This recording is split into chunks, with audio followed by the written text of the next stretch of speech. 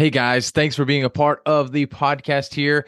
If you do want to see the video version of the podcast, head over to YouTube there so you can see me as well as every guest that comes on here and you can see us live and in action. What is going on, guys? Welcome back to another episode of the Speaking Sessions podcast. I'm Philip Sessions, your public speaking and presentation coach. And today I wanted to talk to you about a question that I got on a sales conversation earlier.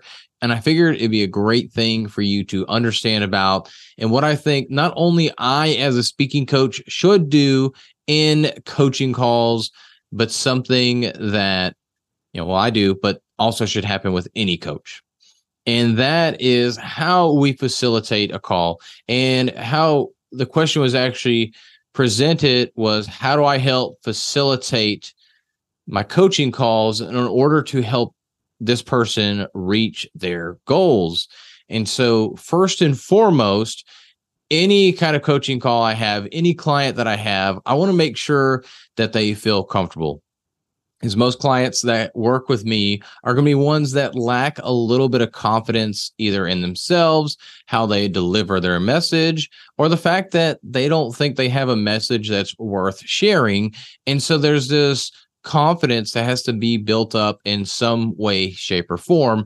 And so I want to make sure that you are comfortable when we have that conversation, because coaching is not an easy thing, because coaching is not about just teaching you, but it's also about guiding you and helping you understand how to do things better. And so when you're teaching how to do something better, that also means you have to say what you're not doing well. And that can be a difficult thing.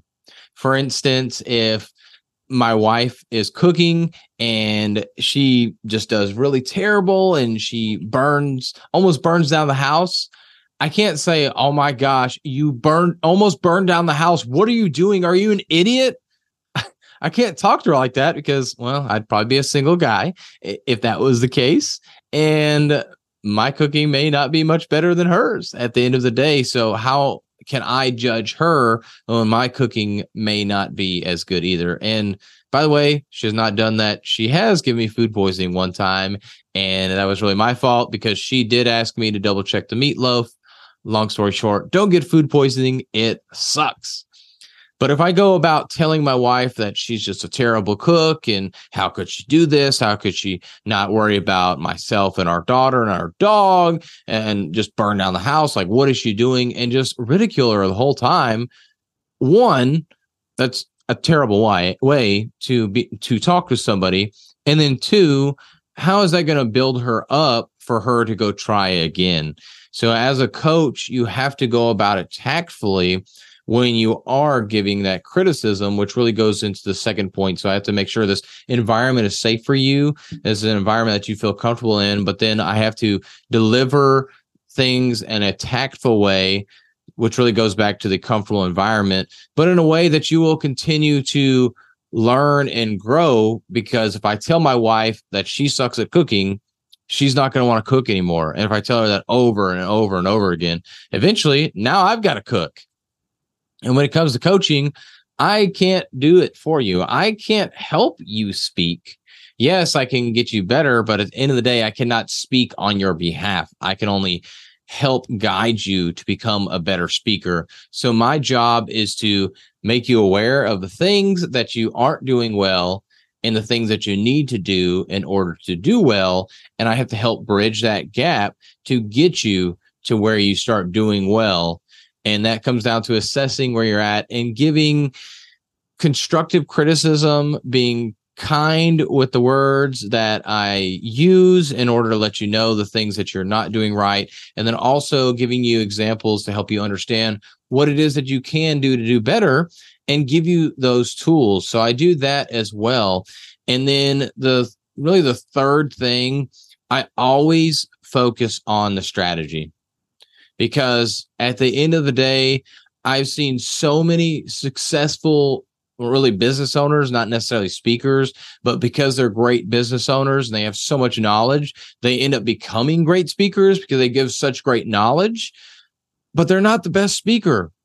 So my job as a speaking and presentation coach is not to 100% make you a polished speaker, to make you sound the best, to never use an or ah again, to never have long, awkward pauses.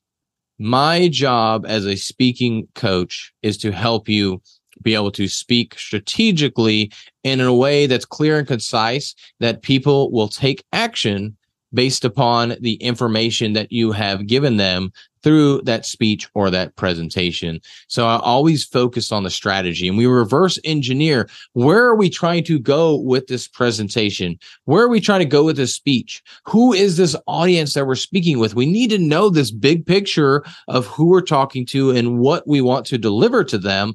And then we can reverse engineer and figure out what stories are going to be best to help them make a decision, to give them the data that is needed to entice them and create the emotional buy-in that is needed for them to feel convicted to do what it is that you want them to do at the end of this, because you're speaking and you're presenting because you want them to take action on something. And it's not always buying your product or service, but it's about getting that buy-in from them in some way, shape, or form. So we need to look at that strategy, and I really focus in on that strategy. And then once we get that in place and we get the stories in place, then we'll go back and figure out how to do strategic pauses. We'll figure out how to make sure you get rid of some of those ums and ahs. We'll work on that voice fluctuation and make sure that you are speaking in a way that you're not just this robot that just sits still and you have one voice. We want to make sure that you are speaking with a lively manner. Here I am. You're not really seeing much of it, but I'm using my hands. I'm moving my head around because I'm on camera, so I can't move much, but we'll talk about going across stage, and then we'll start working on that. But if your message that you're delivering is not clear and concise, it doesn't matter how great of a speaker you are from a professional, polished perspective, from a technical perspective, nobody's going to listen. Your words, the way you say them, where you're trying to direct your audience, and if you're actually talking to your audience, is so much more important than how you say that and how the delivery goes from a technical perspective. And so those are really the three things that I do. One, I make sure that you are comfortable at all times whenever we are coaching together. Two, I come at it from a tactful manner to make sure that I can teach you the skills that you need and help you understand the things that you are lacking and that you're not doing well on, and get you to where you want to go that will help you become better at speaking. And number three, I always think with strategy in mind. I always look at the end goal. Where are we trying to go with this speech, this presentation? And we reverse engineer that. And then we finally add in those technical skills to make you a more polished speaker. And so that's how I facilitate every one of my coaching calls. And if that's something that's interesting to you, if you are interested in learning more about my group or one-on-one coaching, leave me a comment below if you're watching on YouTube, or send me a DM on any social media platform. I'd be happy to have that conversation with you today. Thank you for listening to another episode of the Speaking Sessions Podcast. If you got anything out of this episode, make sure to leave us a review and share it with a friend. If there's anything you would like to hear on the podcast, please let me know. Shoot me a DM with your question or topic you want me to cover, and I'll make sure to cover it on a future episode. But with that, have a healthy and blessed day.